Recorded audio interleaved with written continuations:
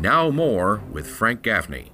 We're back and joined by one of my favorite guests. His name is Todd Bensman. He is a heroic investigative journalist and analyst and national security practitioner who currently works with the indispensable Center for Immigration Studies.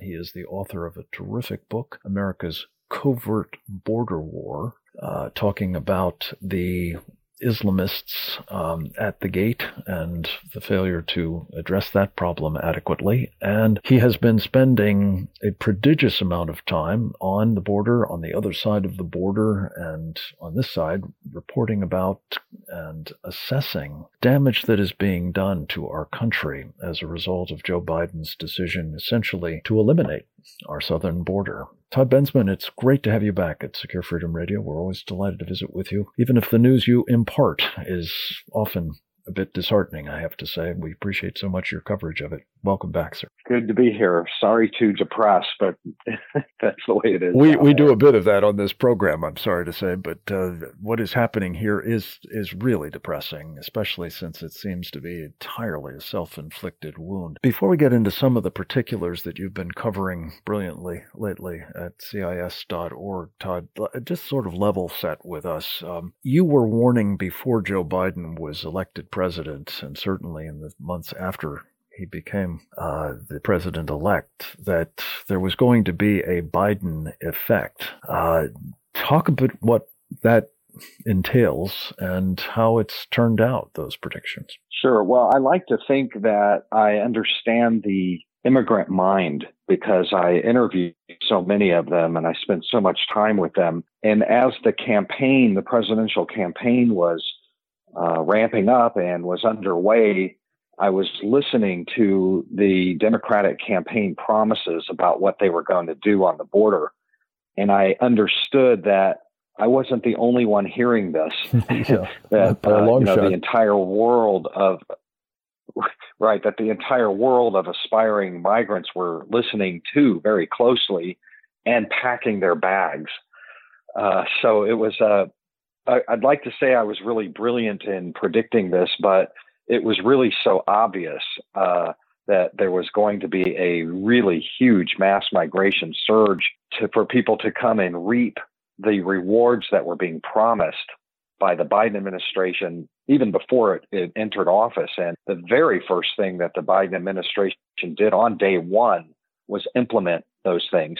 And so they came. In vast numbers. And the numbers have only grown with the months since Joe Biden took the presidency. Give us a sense, if you can, Todd, as to how many illegal aliens have made that migration successfully across our southern border since January 20th, 2021. Right. So we're looking at once the September numbers come in, which is the last month of the fiscal year, if it come in above 170,000, and they've been easily hitting 212, 215,000 apprehensions, that's just the ones we know about, we will then have the highest numbers on record in American history. There'll be about 1.7, 1.8 million people would have been encountered in some fashion or form at the U.S. southern border in one single fiscal year. We're looking at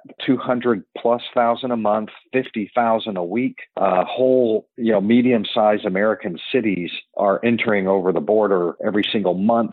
This is absolutely unprecedented. It is a major national crisis at the border in my estimation. So the people that are coming across, it used to be Mexicans and Central Americans mostly, but what we're seeing, and with a small percentage, maybe 2 or 3% of people from around the world now make up 27% of all of those monthly apprehension numbers. That means people who are not from Central America or Mexico. They're from the Middle East, Pakistan, Afghanistan, Syria, Iraq, Iran, and all those places, as well as, Haiti and other South American countries, but places from all over Africa as well. I mean, the entire world is coming now through the Darien Gap. Let me ask you about this condition question. There has been talk that these folks from all over the world are bringing diseases from all over the world with them as well. And some of those are mumps and the various other diseases native to their lands. Some of them apparently are strains of the COVID virus as well. What are you hearing in terms of the assessment of the public health implications of this, invasion of our country? Right. Well, you mentioned a couple of them that I think are fairly commonly known. They're bringing in measles and mumps. I've heard of other kinds of diseases that we have vanquished long ago. I'm not that familiar with much more than the COVID right now, because that's a policy matter, that a very urgent concern around the country about the policy prescriptions that we place on Americans. Mandatory. You're fired if you're a federal employee and you don't get the vaccine and things like that. But the administration, our health workers. I had a Border Patrol agent call me yesterday asking if I could direct him to a law enforcement job with a state agency because he's about to get fired because he won't get vaccinated because he's afraid of it. But in any case, that's really what's happening. Is there's a complete double standard. They don't care if tens of thousands and hundreds of thousands of immigrants are let into the country for having COVID, which undermines their whole claim that they care about what Americans have or get or are exposed to. It's absurd. They don't really care if they're letting in all these immigrants without being tested. Like, I can't even get on an airplane into the United States unless I can show a negative test. Yeah, well, it may soon be that you can't get into the country unless you show a positive vaccination as well. That's the next step. But that's not being, of course, applied to these illegal aliens. And I guess it's not altogether a surprise, given that the impetus behind this Biden effect, if you will, seems to be, Todd Bensman, that they want to change our electorate, that fair numbers of these migrants seemingly are being deposited in red states, as they're called, or red districts at least. Is that the case? And if so, would you seem to conclude that that's for the purpose, indeed, of influencing our political system and outcomes? I respect that as a theory. I don't. To me, it's neither proven nor unproven, that idea. I certainly wouldn't be surprised if there was, at least secret happiness, in the Democratic ranks that it's happening. I think it's not so secret. It seems to be pretty much the party line. But I'm thinking that it really may have more to do with internal party politics, because the Joe Biden of today is certainly on immigration is certainly not the Joe Biden of yesteryear on immigration, and even the Democratic Party. I mean, Obama enforced the law by and large and didn't try to do anything like what's happening here. I think what's happening is that the kind of Bernie Sanders, wing, the progressive wing of the Democratic Party is in ascendance. It holds tremendous sway, and that those people want unimpeded mass migration over the border because it's feel good. They feel like they're blacks and Latinos and we're not racist. We're going to show you how not racist we are.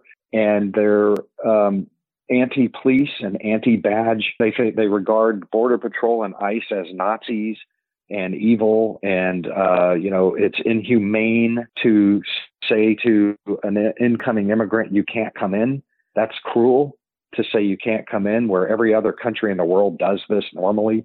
Just a crazy ideology of multiculturalism that just holds power in that party right now. And they have to kowtow to it, or the coalition breaks up. I'm not sure whether that's my theory. A more benign explanation, or whether it actually is kind of part and parcel of the other. But either way, this is very troubling. That the impetus behind this seems to be not the national security interests of the United States, or even the economic security interests of the United States, but these other considerations and factors. Todd, let me ask you specifically about a problem that has burst on the scene in the past couple of weeks. You've reported it intensively and really brilliantly, I think, namely the subset of the larger invasion that has been an invasion of people who originally came from Haiti. It's not clear how many of them recently came from Haiti, but they wound up in the Del Rio section of the border with Texas,